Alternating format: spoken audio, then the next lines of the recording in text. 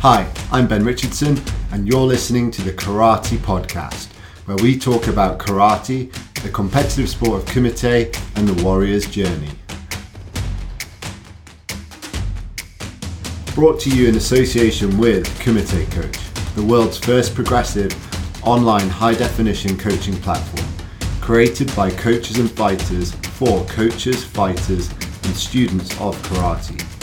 Join kumitecoach.com today and take your karate to the next level.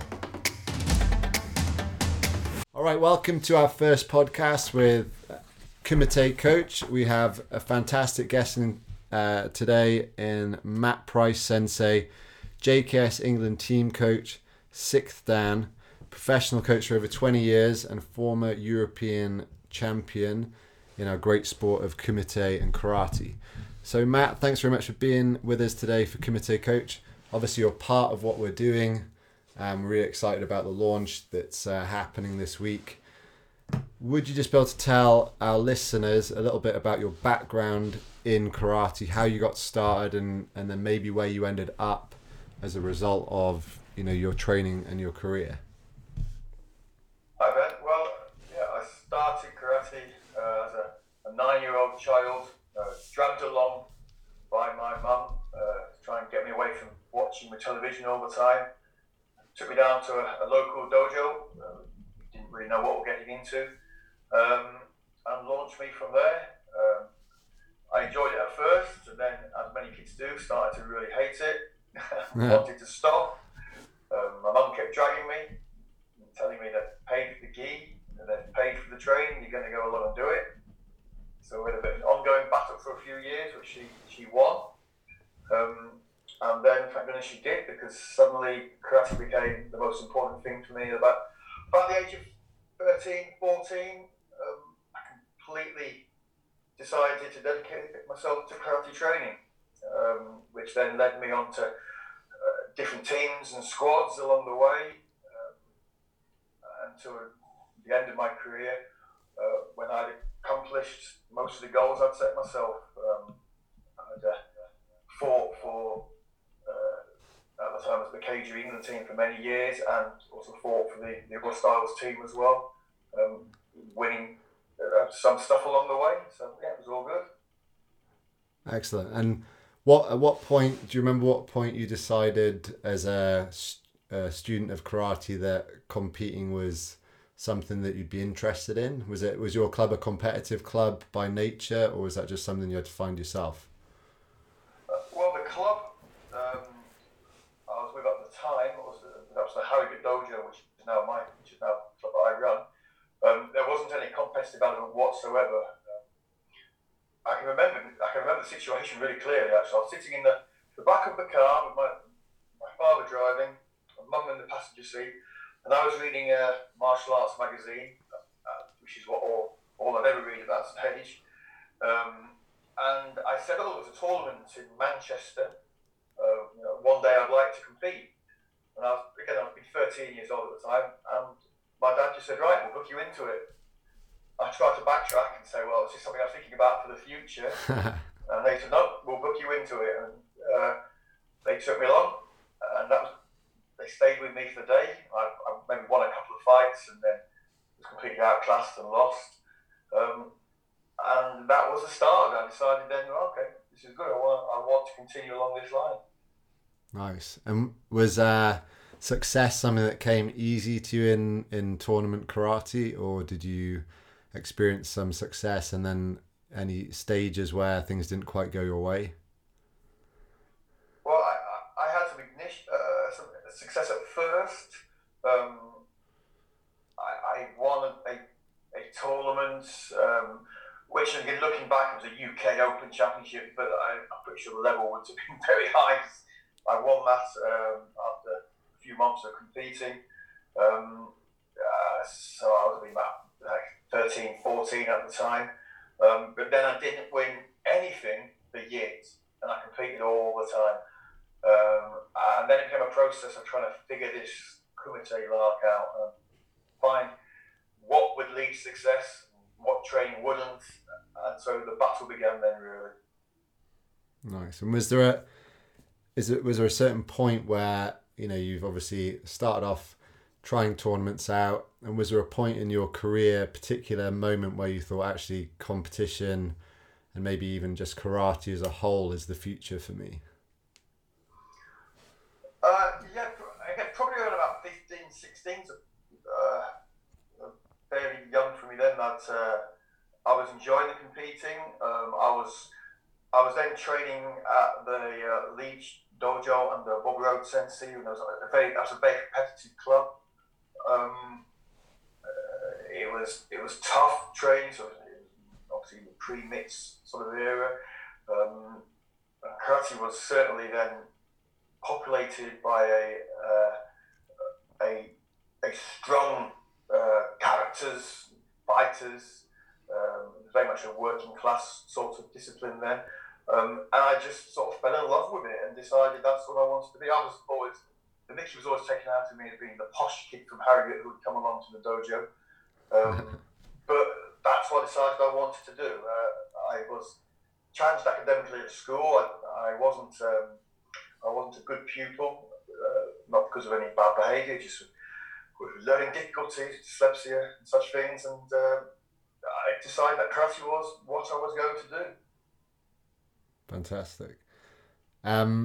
So you started out in the Karate Union of Great Britain, as did I, KUGB, and you had a lot of success in the KUGB. You were one of the prominent fighters.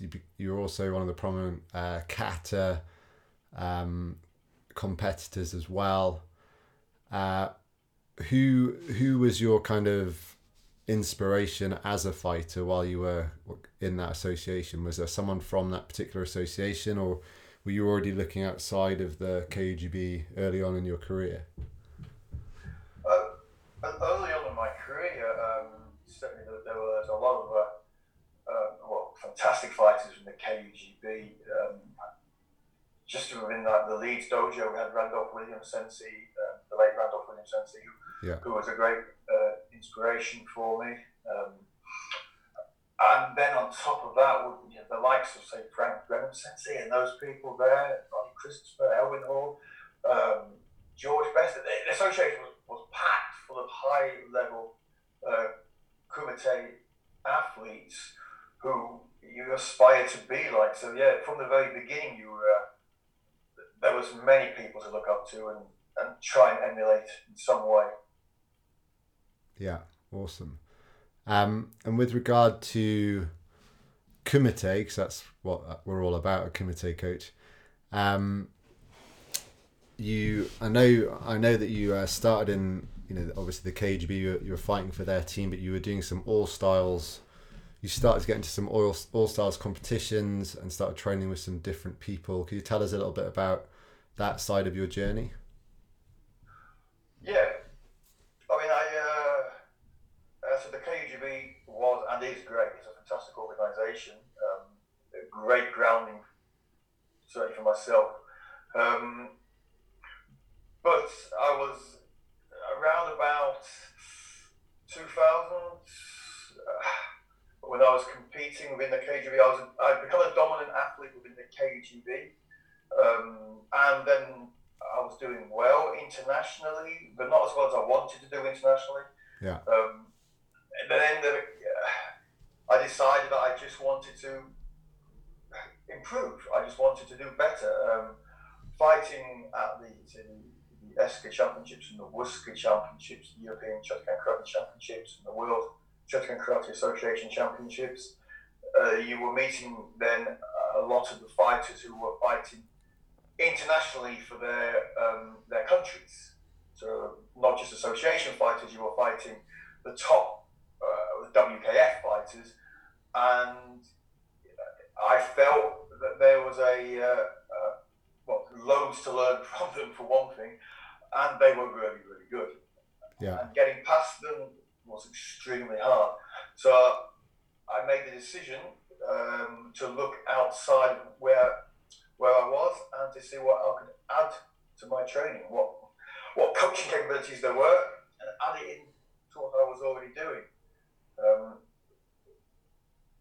Later on, karate for a brief period of time United, and it gave me the opportunity then to represent on the All Styles team, and I was fortunate enough to basically get straight onto it through the selection process, to get straight onto it, and enjoyed that time. But for years before that, I was already training with the likes of Paul Newby, Craig Burke, and these top fighters, and it really opened up the way I was fighting. It took me to another level, basically. Yeah. So how did you initially meet Paul Newby Sensei? Because he's one of the coaches that works with you on the Kumite Coach platform. Right. Well, that's a good story. So I came back I fought at the JKS World Championships in Tokyo. 2000 or 1999, but I fought and I'd done well. I got all the way through the rounds, and it was a huge competition. And then I ended up fighting in the quarterfinals against the great JKS fighter Cockburn. And Cockburn beat me. We had what was a close fight right up until the fact he completely switched on and he basically punched me out of the area. It was a great clip of you can find. He punches me out of the area. And again, I remember thinking then, wow, that man just turned onto another level there and beat me. Yeah. Now I knew that he was also training on the All-Stars, which was very rare for a JKA fighter at that time. I believe he got a WKS World Silver medal, so a very high level. And so when I came back, I decided, well, I needed to branch out. And I remember sitting home watching Sky Sports. I think it was a 3-on-3 competition was being shown at that stage. And I saw a lightweight fighter moving in such a way I'd never seen a karate fighter move before. And I can't remember who was fighting, but I remember watching him and just thinking, wow, if I could have something like that and add that to my game, that would be amazing. Yeah. I checked him out. He was called Paul Newby. He lived about 40 minutes away from me, so I decided I'd contact him. I knew a chap who was training at his dojo, so I asked him to send in my details, which he did. And if you know Paul can sometimes be quite elusive. So I tried tracking him down, and it was no good. I couldn't get anywhere. And then one day, I bumped into my friend who said that Paul was competing in Nottingham at a championship the weekend. And so I just drove down there and introduced myself. I was the KGB champion at the time. Paul was a bit, come along and go, we'll do a session if you want, and see how you get on.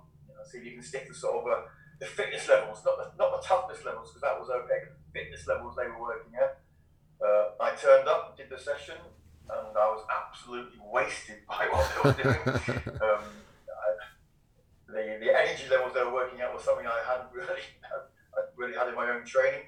Yeah. And then I just kept hassling for the next session, and then me and Paul became, over the years of training together, became the bestest of friends, and we trained together twice a week, every week for years, and we still swap ideas and talk to each other, every other day, all the time. So yeah, it was that meeting with Paul helped transform my understanding of karate, Kumite karate.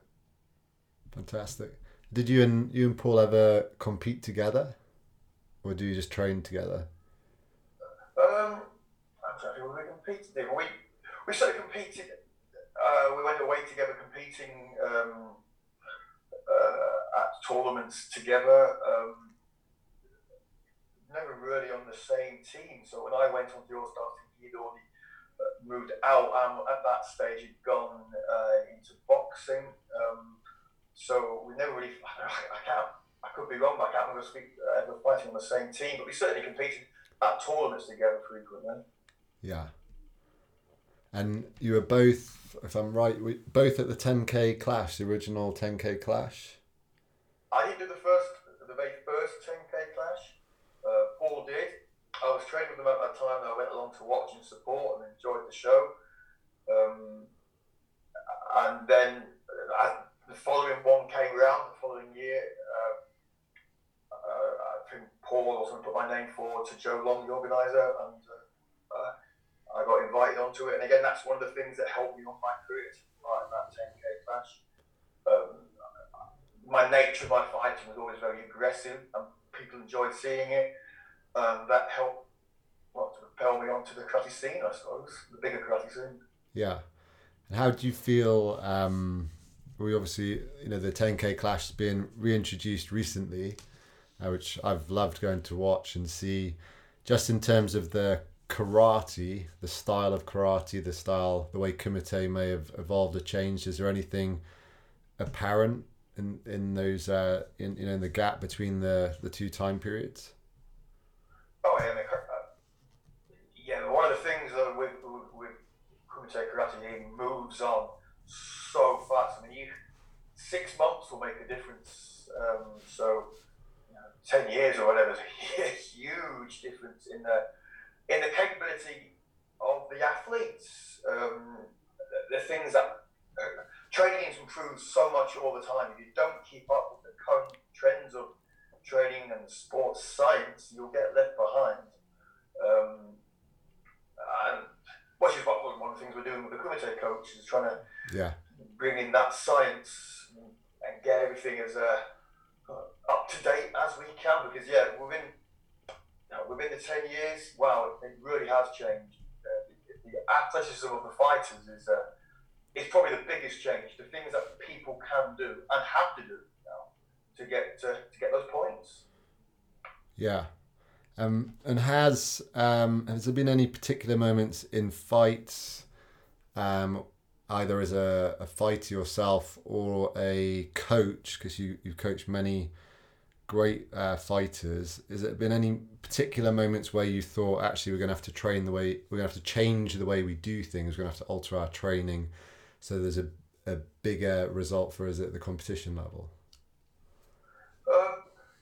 Well, I suppose that almost happens every time that you win or lose when you go out, and yourself or as a coach, you're always looking and seeing that someone's doing something. There's a technique that they're doing, a way that they're doing, a movement that they're doing, and you'll always come back with a new idea. Basically, we're always stealing ideas, aren't we? We're always looking at right, they're doing something that we're not doing. We need to figure that out, and we need to be doing it pretty quick.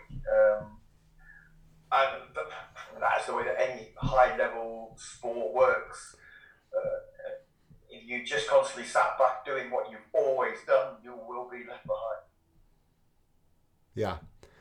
And I found personally as a fighter that, going from kind of being a club owner who was trying to be a coach, who was trying to be a fighter, didn't really have a sensei as such, until we kind of met, and then you became my coach over a number of years. And in that period, I noticed how my competition results went from pretty awful to medaling every now and again, to then suddenly winning medals, on the EKF circuit quite regularly.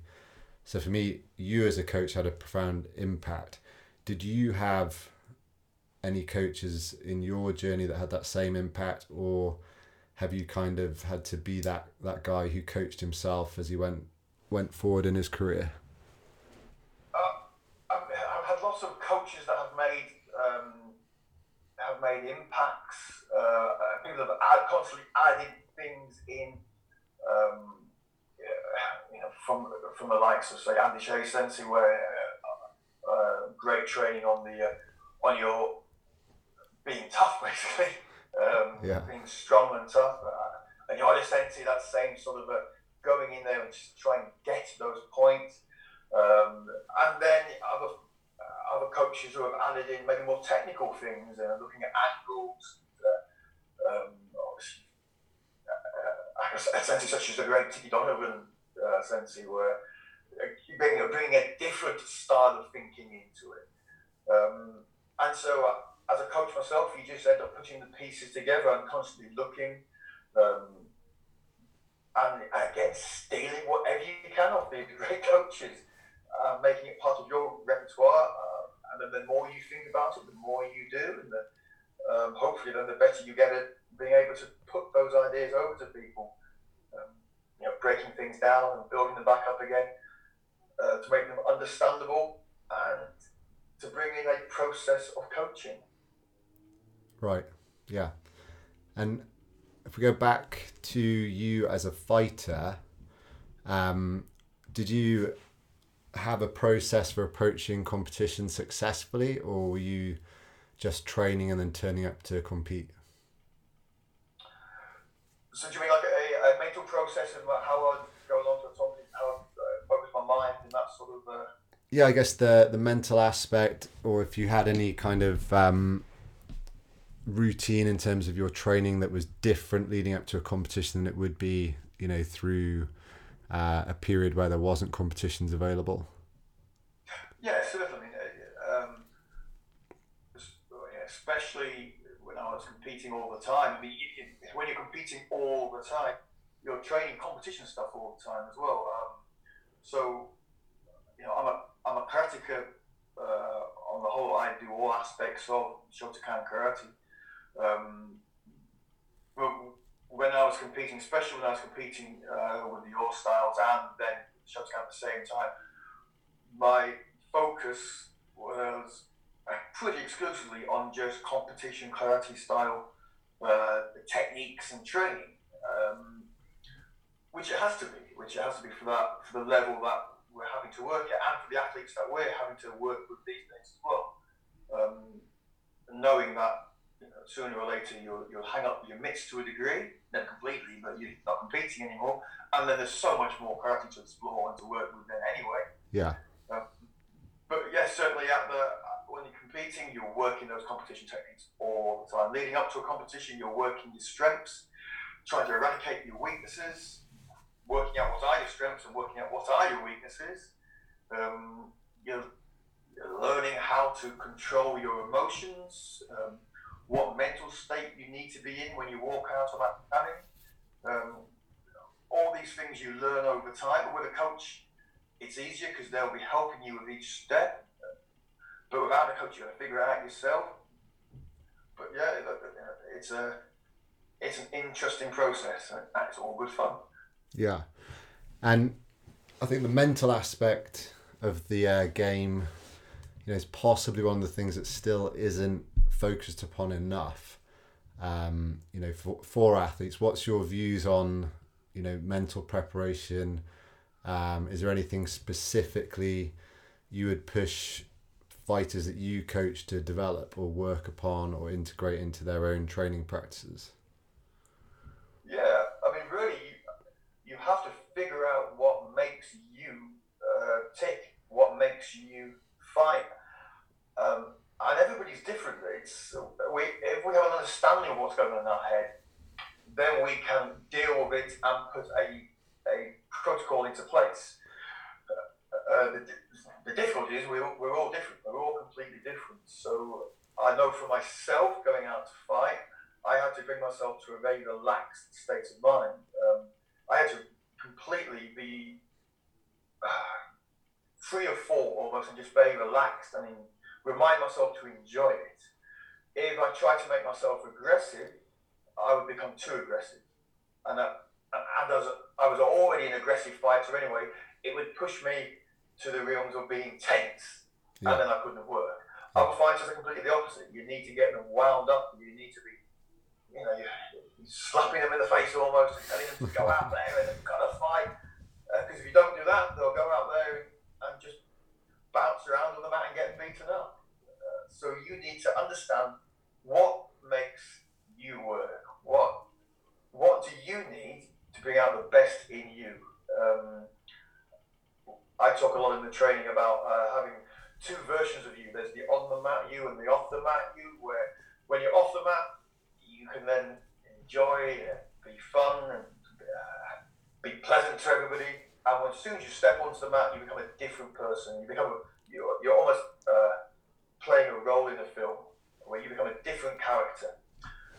That worked well for me. Yeah. That really worked well for me. Where off the mat, I could be enjoying my day. The demons would obviously be in your head, but I could ignore them. And then once I stepped onto the mat, I became a different person. I became an aggressive, a nasty, maybe it was the wrong word, but certainly a very aggressive person. Step back off the mat, I could let all that go. And it's strategies, coping mechanisms like this that you can learn and you can teach and you can train. Yeah. Yeah, that's awesome. And I guess with psychology, people, will often maybe one of the first things people think of, particularly when the word competition is mentioned in a club setting, at least, there's like a sense of fear around, that idea of competing. I know earlier on in my competitive career, I often felt scared before, going on to compete until I managed to switch my sort of perspective around. Have you got any thoughts for people on that sense of fear that could be associated with fighting and competing in general? Yeah, I mean, it's completely understandable to be fearful of fighting because it is a fight, and obviously there's referees and there's padding and safety, but you're still in the back of your brain, there's you're going out to battle against somebody else. And so again, it's just a coping mechanism. It's learning to cope and understand the thought process that's going in your head, the demons that are shouting at you. That is completely natural. And once you accept that that's natural, it's far easier to deal with them. A lot of people that don't actually fear the fighting, rather they'll fear the fact that they could fail and that they could look stupid. They could go out there and someone will kick them in the head, sweep them to the floor, and that fear of failure will drag them back. So again, if you can figure out what demons are on your back, what's in your head and telling you that you're going, is the demon telling you you're going to get beaten up? Is it telling you that you're going to look stupid? Once you can pinpoint what you're fearing, you can then start dealing with it. So for me, there's probably a little bit of a mixture of everything. I don't want to look stupid. I don't want to go out there and get beaten up. But then when I start analysing that, I think, well, I'm not going to get big enough. There's referees there to stop that from happening. And, I also know that once you're out there doing it, that thought process soon leaves you anyway. The first time you get hit in a fight, normally you stop worrying about being hit because you're then in the fight. Yeah. So again, as long as I can remind myself of these things before I go out there, once the demon in the little voice in the back of your brain starts telling you, oh, this is awful, this is horrendous, just remember you've heard that 1,000 times before, and you can start to silence it. I wouldn't say that you could completely shut it up, but you can start to silence it, and you can start to talk back to it. You start to say, well, you say this every time. You always tell me I'm gonna screw up today. You always tell me I'm gonna be rubbish. Turns out that most of the time I can do all right. And so you just learn to deal with your emotions. But again, I've read a lot of sports psychology, and it's something that really interests me. And I'm sure that's helped me as well to understand the feelings and the thoughts that are going through my head. Yeah. And when you were a competitor yourself, I guess part of the psychology of competing is, when you're facing a strong opponent versus potentially an opponent is weaker, and that everyone would think that fighting the weaker opponent would always be the easier fight. What did you find brought out the best in you, and how did you deal with that contrast between weaker and stronger opponents? Yeah, I think this is a real good point where sometimes when we're working with sort of high-level athletes, and you ask them, when do they fight best? Almost always they say, well, when I'm fighting someone really good, that brings out the best in me. Mm-hmm. And we've all been out there on the mat against someone that we perceived as being much weaker than us, and then 2-3 minutes later we're walking back off the mat having just lost. and we've let ourselves drop down to the other person's level, and we were the better one, and they've risen up to our level, and we've lost. So again, it's understanding that can happen.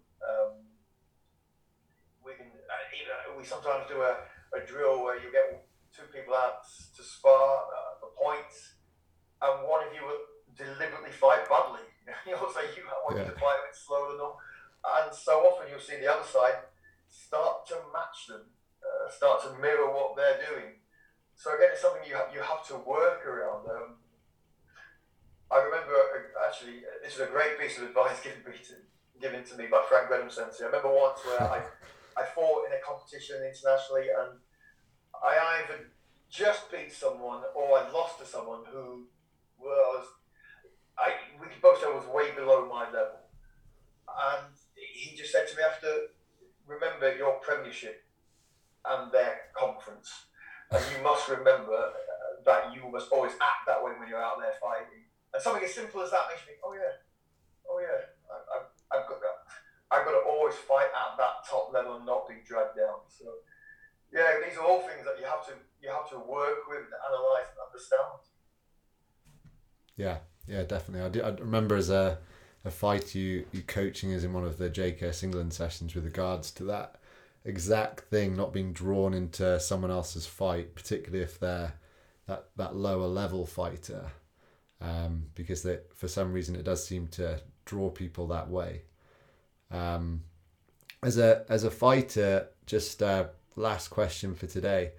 One of the things I would be interested to know, did you have a nemesis in your career? Was there someone that was always at the same competitions as you, that you know, it was always it could have gone either way between you and that person? Was there one particular guy in the KGB or the All Styles that just seemed to be the biggest challenge for you? Yeah, there was quite a few actually. In your stages of a career, you always get those nemesis. There was a Steve Sewell many years ago in the KGB, great fighter. We seemed to fight each other every tournament, certainly every national championship, every show together, every championship. We were always meet, and it would go one way then the other, and eventually it starts to go more my way, and then you move on to your next nemesis. Julian Cunningham was like the next one, where he was a nightmare to fight. Every tournament it would always end up, and then I think they're the things that really spur you on, aren't they? They're the things that. Yeah. So I was just chatting to someone about this very thing earlier in the week. They were mentioning a fighter, and I said, I hope you got a picture of them on your wall, and every time you feel like giving up, you look at that picture. That is what spurs you on. Yeah. So that you want to be better than them. So you need those. You have to have those nemesis. I mean, they're the things that will take you to the next level. If you're all by yourself and there's no one to be, you're not going anywhere. Yeah, fantastic. Actually, I've got one more question. Career highlight as a fighter, and then career highlight to date as a coach. Oh man, that's a tricky question. Just put it in there. Well, as a fighter, that's probably an easier one. So when I won the ESKA European Championships in dreadful remembering dates, 2007, I think it was, wasn't it? Oh, I could think 2006 brings me up. It could be, but that championship has been one that I've been going to for like 15 years, and it was an open weight championship. It was pre the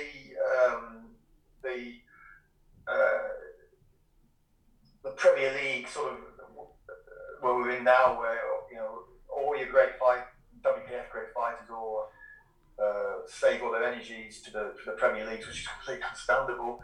So you had a great mix of different fighters at that championship. Really the WKF World Champions there, and fighters from different associations. And I've been doing that tournament for 15 years. I'd come close. I'd silvered and bronzed at it individually. but never quite got all the way there. And I remember thinking, oh, well, this isn't, I'm going to give it one more shot. And I just had that day where everything had come in together. And I remember I had like 7 fights that day, including the team, could be more than that. And until the final, I didn't drop a point, and I took everybody to maximum and just had one of those great days. And in the final, everything just fell into place. That my timing was working, my tactics were working. I just one of those days. Wouldn't it be nice if every day could be like that? So that would be my I think my fighting highlight. Coaching. Wow, that's a really tricky question, because there's so many times where someone does something and you hope they say it is this, and you've had something to do with that. And every time that happens, and it could be a little kid winning his first fight, or someone picking up an international medal, and they all feel like highlights. So that'd be really tricky to pinpoint one. Yeah. Because every time that you feel like you've made a difference, it does feel like a highlight. So I couldn't pick an individual one for that. So there you go. There's a cop-out answer for that one. Very diplomatic. I'd have to think about that one. Yeah. But certainly, someone scoring with a head kick who's never scored with a head kick because you've shown them a way to do it earlier in the week. Yeah. And you're sitting on the coaching chair trying to look all unemotional, but inside you go, yes. Yeah. Yeah, fantastic. All right, Matt, thanks very much for joining us today. We'll be getting you back you got to think of the answer to that question, and we've got a few more questions to get through. But great to have you on the first podcast for Kumite Coach. I know I'm really excited about the platform launch. I'm sure you are too. And hopefully all our listeners will agree with us. It's a great thing for karate. So thanks again, Matt Sensei, and we'll see you soon. I'll catch you soon, but thank you very much. Thank you.